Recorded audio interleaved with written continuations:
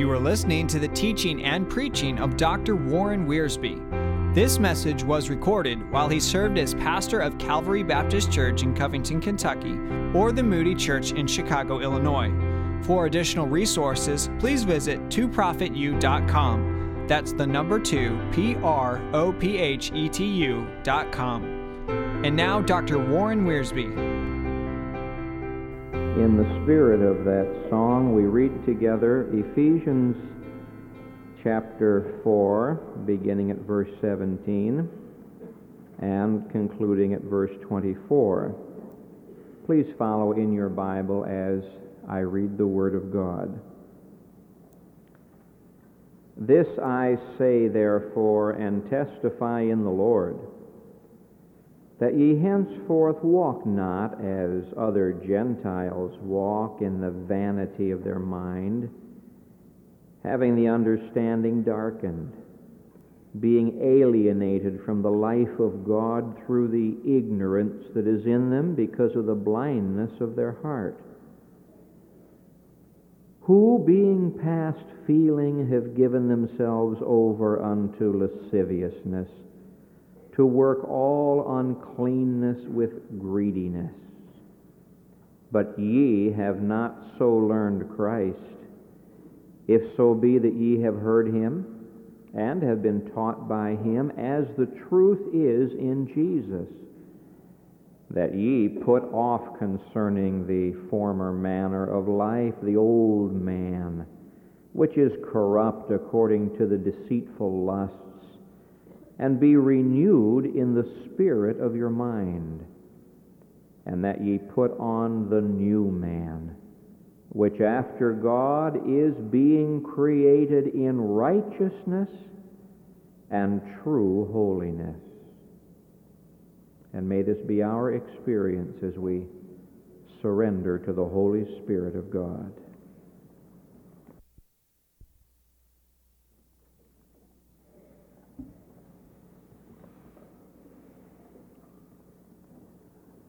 Your doctor tells you that you are what you eat, and of course this is true. But the Word of God tells us that we are what we think. Proverbs chapter 23 and verse 7, as he thinketh in his heart, so he is. We're prone to have the idea that thoughts come and go. That thoughts are sort of like tennis balls that go across the court of life. But this is not true. You sow a thought and you reap an action. And you sow an action and you reap a habit. And you sow a habit and you reap a character. And you sow a character and you reap a destiny. And destiny begins with thinking. It's a marvelous thing that God did when he made us in his image. This does not mean that God looks like us. It means that we have a personality that responds to his personality. God gave us emotions to feel with, and we can laugh and we can weep. God gave us wills, and we can make decisions. And God gave us minds. We can think. And this is a marvelous gift. To be able to think, to reason, to imagine, to create in the mind, and then to do with the hand. And yet the tragedy is very, very few people really cultivate the kind of a mind that they ought to have. The greatest psychology book in the world is the Bible. And one of the greatest sections on the mind is here in Ephesians chapter 4, verses 17 through 24. We have moved into the practical section of Ephesians. In chapters 1, 2, and 3, Paul has been doctrinal. He's been describing for us the blessings that we have in Christ. Now in chapters 4, 5, and 6, he's going to be practical and tell us the behavior that we ought to have because we belong to Christ. The first half of the letter deals with my wealth as a believer, The last half deals with my walk, and he gives a fourfold walk.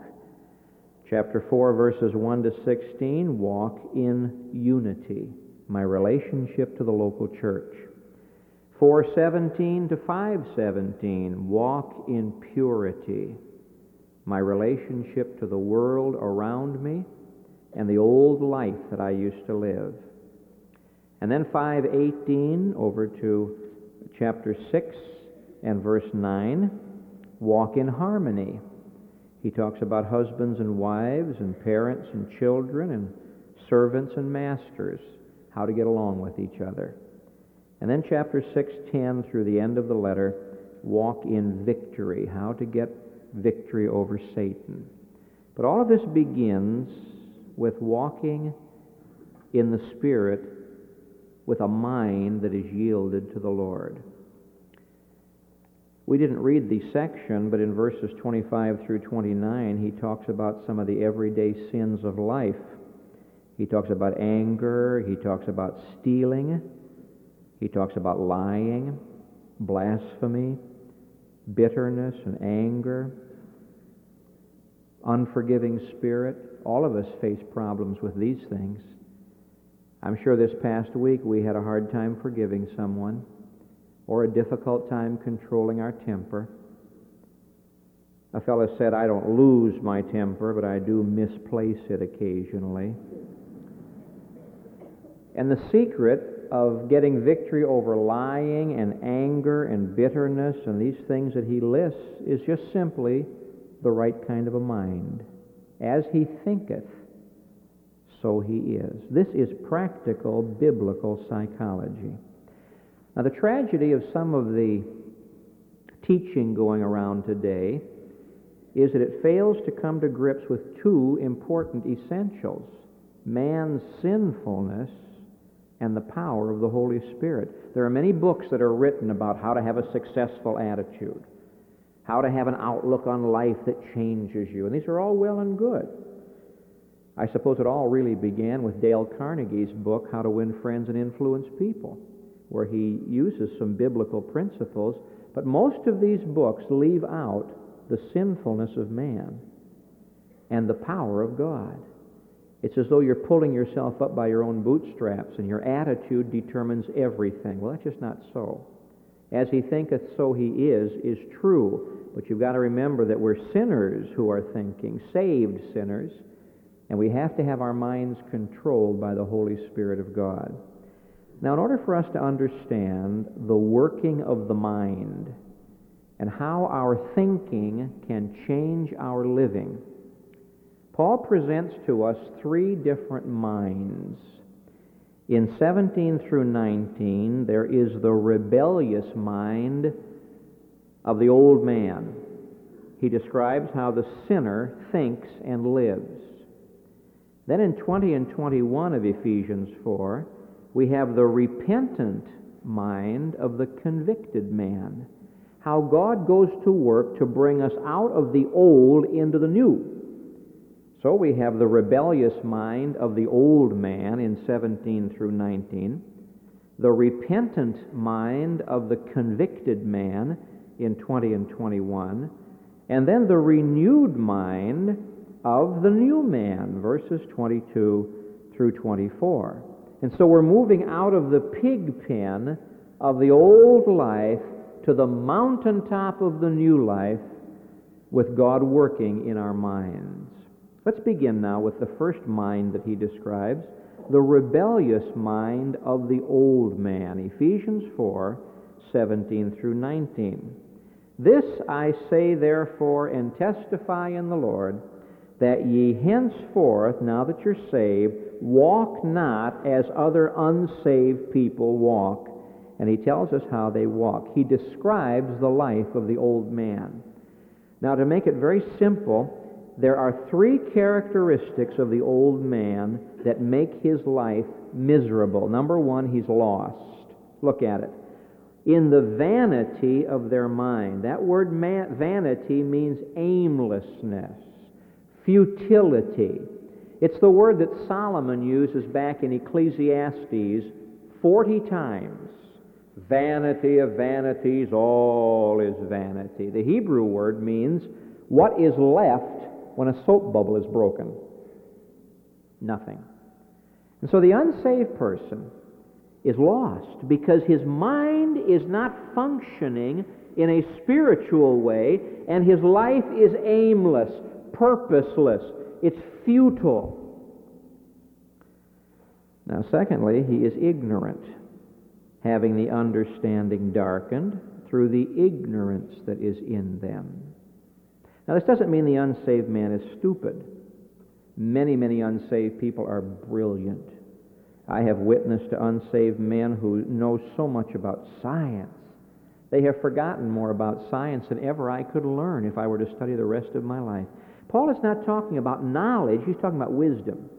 Paul is not talking about the understanding of the material universe. He's talking about the understanding of spiritual things. It's the same thing that Jesus had to say to Nicodemus, who was one of the key teachers of the Jews, a graduate of their finest schools, a brilliant man, and yet Nicodemus did not understand how to become a Christian, how to be saved, how to be born again. And so, not only is the unsaved person lost, that's the vanity of the mind, but the unsaved person is ignorant. His understanding is darkened. He doesn't understand spiritual things. You know, it's remarkable when you're talking to well-educated, unsaved people, they get this blank look on their face and say, "Pastor, I don't even know what you're talking about." And then you've got to pray that the Holy Spirit of God will take the Word of God and just shine into their hearts, because the entrance of God's Word giveth light. So the unsaved person with the rebellious mind is lost because of the emptiness, the vanity, the futility of his thinking. He is ignorant, his understanding is darkened, and he's dead. Look at it. Being alienated from the life of God through the ignorance that's in them. You remember when the devil came to Eve, he said, "Oh, you shall be as gods. You'll know, you'll understand good and evil. If you sin, you'll really get knowledge." Quite the opposite is true. If you sin, you lose knowledge and you die. And the unsaved person is spiritually dead. He is lost, he is ignorant, he is dead. Now, to be spiritually dead means you don't respond to spiritual things.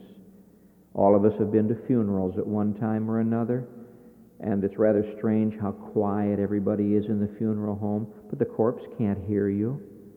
And so often we have gone up to the loved one after the service, and we've said, "Well, Mother, we'll see you in glory," but she couldn't hear us. Now, the Lord knows what we mean when we do this, but you see, when you're physically dead, you don't respond to physical things. You bend over and give them that last kiss, but they don't return it. They don't even feel it. Now, when you're spiritually dead, you don't respond to spiritual things. The spiritually dead person, his spiritual eyes are blind. His spiritual ears are deaf. His spiritual senses are dead. And it's only when the Holy Spirit of God comes in and takes the Word of God and works in his life that he comes alive. So here's the sad condition of every unsaved person, and it's all because of the mind. Lost, ignorant, dead. Now, what caused this? Why is it that a person should have an empty mind, a vain, purposeless mind? Why is it his understanding should be darkened? Why is it that he should be separated from God's life? Well, he tells us at the end of verse 18, because of the blindness or the hardness of their heart. This word that is translated blindness means to be petrified. I remember the first time I ever saw petrified wood. I was just a little kid, and my neighbor down the street had gone to California, and back in those days, if you went to California, that was a great achievement. Now you can hop a plane and be there in just a short time, but he drove out, and he came back and brought petrified wood. I said, "Oh, that's a rock." He said, "I'm sorry, that's wood." That's the word that's used here. Their heart has gradually gotten petrified because of the hardness of the heart toward the truth of God. They have caused these spiritual conditions in their life. You see, when God's truth comes to you and you resist it, your heart gets hard. When you receive it, your heart is softened. And the longer a person resists the truth, rebels against the truth, the harder his heart becomes. And if you were to read Ephesians 4:18 backwards, you'd see the process. The heart gets hard, which creates ignorance, which separates them from the life of God, which darkens their understanding even more, and they can't think the way they're supposed to think, and so they are like corks on an ocean. They are like feathers blowing in a hurricane, aimless and purposeless. And you say to them, what is your life all about? I don't know. Where are you going? I don't know. What are you here for? I don't know. And it all starts with the hardness of the heart. Now, the result of this is given in verse 19. You say, what difference does it make whether or not a person has his mind and heart yielded to God? It makes all the difference in the world. Because what you think and what you feel, you are. Notice what happens to the unsaved person, verse 19, who being past feeling. They lose the enjoyment of the things they ought to enjoy. Not only does the heart become petrified, but the spiritual senses become dull. This explains why unsaved people always have to get a new thrill, a little stronger fix of narcotics, a couple of more bottles of alcohol, a novel that's that much more lurid, a movie that is that much more spectacular and lustful. The unsaved person, having jaded his senses, has to have something more and more and more, but it doesn't satisfy. Who being past feeling, there's the emotions, have given themselves over unto lasciviousness. There's the will. They abandon themselves to sensuality. Now, it need not be gross sensuality. I have talked with unsaved people who have abandoned themselves to education. And they live on education. They're thrilled with education or the earning of money. They wouldn't be caught committing adultery. They wouldn't go to an X-rated movie, but they're living for the world just the same. And they're trying to satisfy their appetites with that which does not satisfy. And so the emotions, past feeling, the will, given themselves over to lasciviousness, which means dirty appetites, to work all uncleanness with greediness. Greedy after what? Greedy after more to satisfy them. But it doesn't satisfy. So they try to get more, and the more they get, the darker they get. The more ignorant they become. The blacker the picture becomes. And the more aimless the life becomes. I tell you, it's not a very pretty picture. But this is the condition of the unsaved person. This is the rebellious mind of the old man. Now, I could illustrate this, and I will, from the most famous parable that Jesus gave, the parable of the prodigal son. Turn back to Luke chapter 15. A certain man had 2 sons, said verse 11, and the younger of them said to his father, Father, give me the portion of goods that falleth to me. And he divided unto them his living. And not many days after that, the younger son gathered all together and took his journey into a far country, and there wasted his substance with riotous living. And when he'd spent all, there arose a mighty famine in the land. He began to be in want, and he went and joined himself to a citizen of that country, and he sent him into the fields to feed swine. And he would fain have filled his belly with the husk that the swine did eat, and no man gave unto him.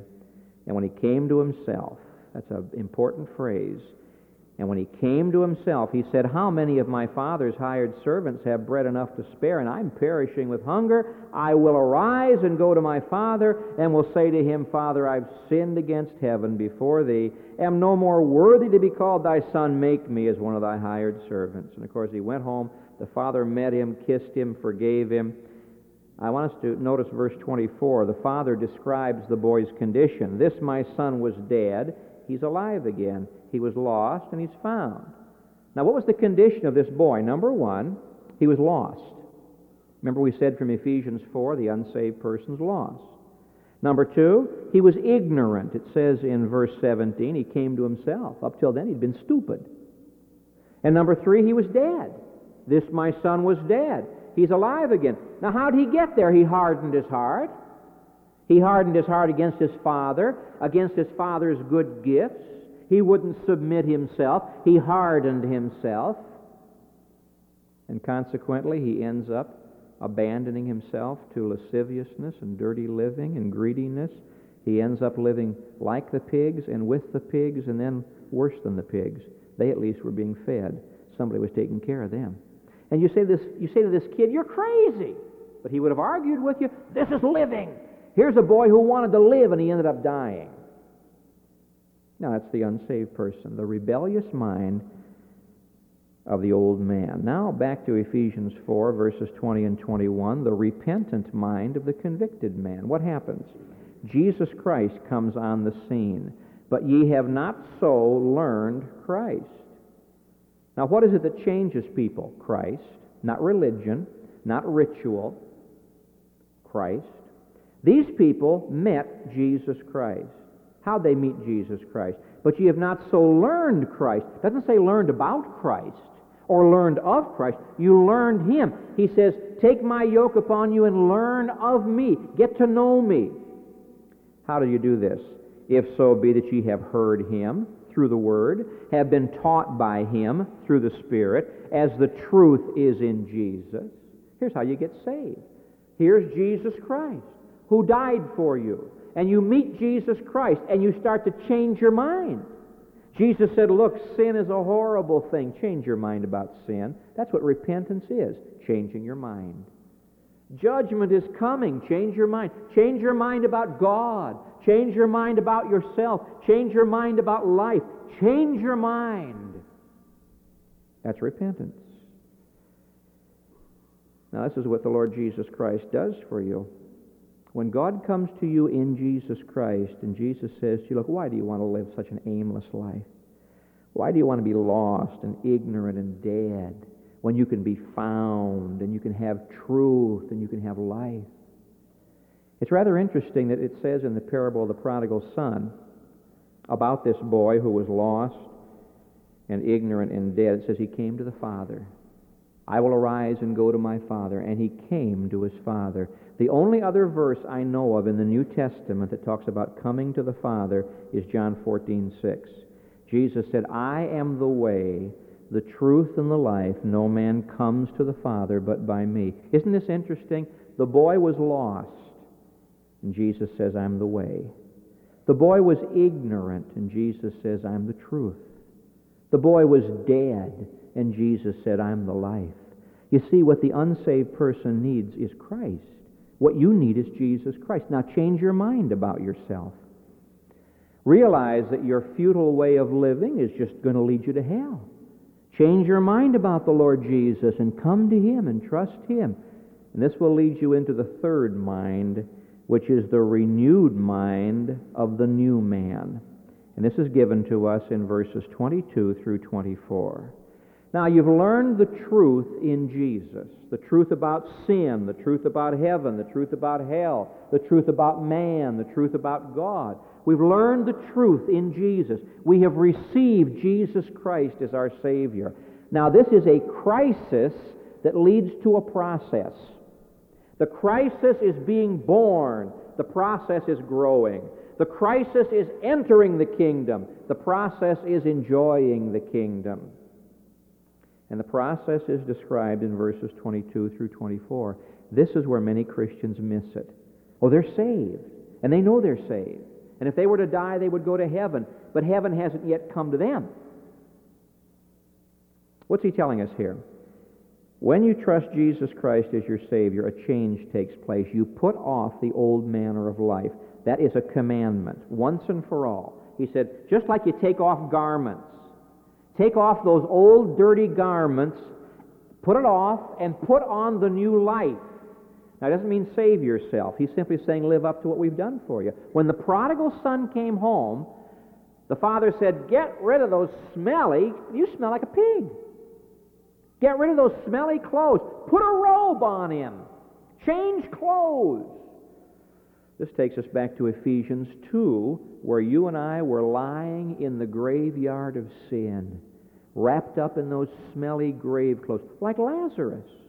For 4 days, Lazarus had been dead, lying in those grave clothes. And Jesus said, "Roll away the stone from the door of the tomb." And Martha said, "Lord, by now he smells." Every unsaved person smells. The fragrance of sin is not a very lovely thing. And Jesus said, "Lazarus, come forth!" And he that was dead came forth. And the next thing Jesus said was, "Loose him, let him go, change clothes, take off the old, put on the new." Would you want to live with Lazarus if he were wearing smelly grave clothes? I wonder how many of us are still wearing some of the old grave clothes of malice and anger and bitterness and bad temper and lying and stealing and drinking and lusting. That's what he's talking about. The renewed mind. Now, how do you put off the old and put on the new? It's the process of the renewed mind. By faith, we yield ourselves to God. By faith, we say, "I'm putting off the old, I'm taking on the new." Every day we do this. Instead of having a vain, empty mind, we start filling our minds with the Word of God. "Be not conformed to this world, but be ye transformed by the renewing of your mind." Romans 12:2. How do you renew your mind? With this book. "Wherewithal shall a young man cleanse his way? By taking heed thereto according to thy word." It's the Word of God. Up till now we have believed lies. The mind of the unsaved man lives on lies. The mind of the Christian person lives on truth. And so we spend time every day in the Word of God. I'm amazed how many of you people do not avail yourselves of opportunities to study the Bible. I'm not only amazed, I'm shocked. Here at the Moody Church, we have some of the finest teaching that can possibly be gotten anywhere in our Sunday school classes, but you don't need it. You have so much. Do you? Do you? Do you know all about the Bible you should know? We have in Chicago one of the finest schools you could find anywhere, with correspondence courses and all sorts of opportunities to learn, but it's so close we don't need it. We know so much about the Bible. Our minds are so filled with truth that we don't need any more. We have time for television and time for sports and time for newspapers and time for novels, time for parties and time for this and time for that. No time for God's Word. We ought to be ashamed of ourselves. There's some of you who have never darkened the door of this church on a Sunday evening service. You don't need it. The Word of God taught on Sunday evening is not necessary. We have it on Sunday morning. I wonder how you manage to get along week after week without spending time in the Word of God. You say, "Well, I do it every day." I'm glad you do. We have to. But I don't know about you, but there's something about assembling with God's people and listening to God's Spirit speak. We learn from each other. Oh, but we don't need it. We're such good Christians. We don't need it, are we? Instead of having a vain, empty mind, we fill our minds with the Word of God. Instead of being dead, we're alive with the Word of God. Instead of being in bondage, we're set free by the Word of God. That's what he's talking about here. Be renewed in the spirit of your mind through the Word of God. Now, how do you do this? Well, of course, obviously, we must study the Word and memorize the Word and understand the Word, but that's only the beginning. We have to practice the Word. As we practice the Word, we grow in the spirit of the Word of God in our minds. This is what the church is all about. This is why Paul has a therefore in verse 17. He's just been talking about in verse 16 every part of the church ministering, from whom the whole body fitly joined together and compacted by that which every joint supplies. Moody Church needs everybody. Every joint has something to supply, according to the effectual working in the measure of every part. You see, when we're together with God's people, we minister to each other. Oh, what I have learned from you people in these past 4 years and several months. How much you have taught me over a lunch table or in a prayer meeting or in a hospital room or in a home. You've taught me, and it's been a blessing to me. That's what the church is all about. How do you get renewed in the spirit of your mind? You fellowship with God's people. Oh, but you don't need that. You're one of God's isolated people. You're one of God's separated people. You have your own little corner of the world, and don't bother me. My friend, you'll never grow that way. Jesus said, "I will build my church," and He builds Christians as He builds His church, and He builds His church as He builds Christians. And so we grow in our spiritual mind by the Word of God, by worship, by prayer, by fellowship, by the trials of life, by fighting against sin, by sharing with others. Oh, to watch you grow is a marvelous thing. When I see people who are making visits and people who are witnessing, you don't do it for show, you do it because God leads you to do it, and you keep it quiet, and God blesses you, and you're growing. We are renewed in the spirit of the mind by the power of the Holy Spirit of God. This is what Romans 8 calls a spiritual mind. To be carnally minded is death, but to be spiritually minded is life and peace. And my friend, you can tell if you're spiritually minded because you have life. Where there's life, there's growth. Where there's life, there's fruit. Where there's life, there's joy. Burdens, yes. Sorrows, yes. But where there's life, there's that inner creativity. And God just keeps working in you and through you. And you have the joy of touching the lives of other people. And there's peace. Now, the carnal mind never has any peace because the Word of God says, there is no peace, saith my Lord, to the wicked. If I have a carnal mind, if my mind is run by my flesh, there'll be no peace. But the spiritual mind is life and peace, which means that you and I need to be spending a little more time cultivating the spiritual mind. There is the rebellious mind of the old man. Now, if that's your condition today, my friend, I plead with you, stop hardening your heart. It'll just lead to decay and destruction and doom.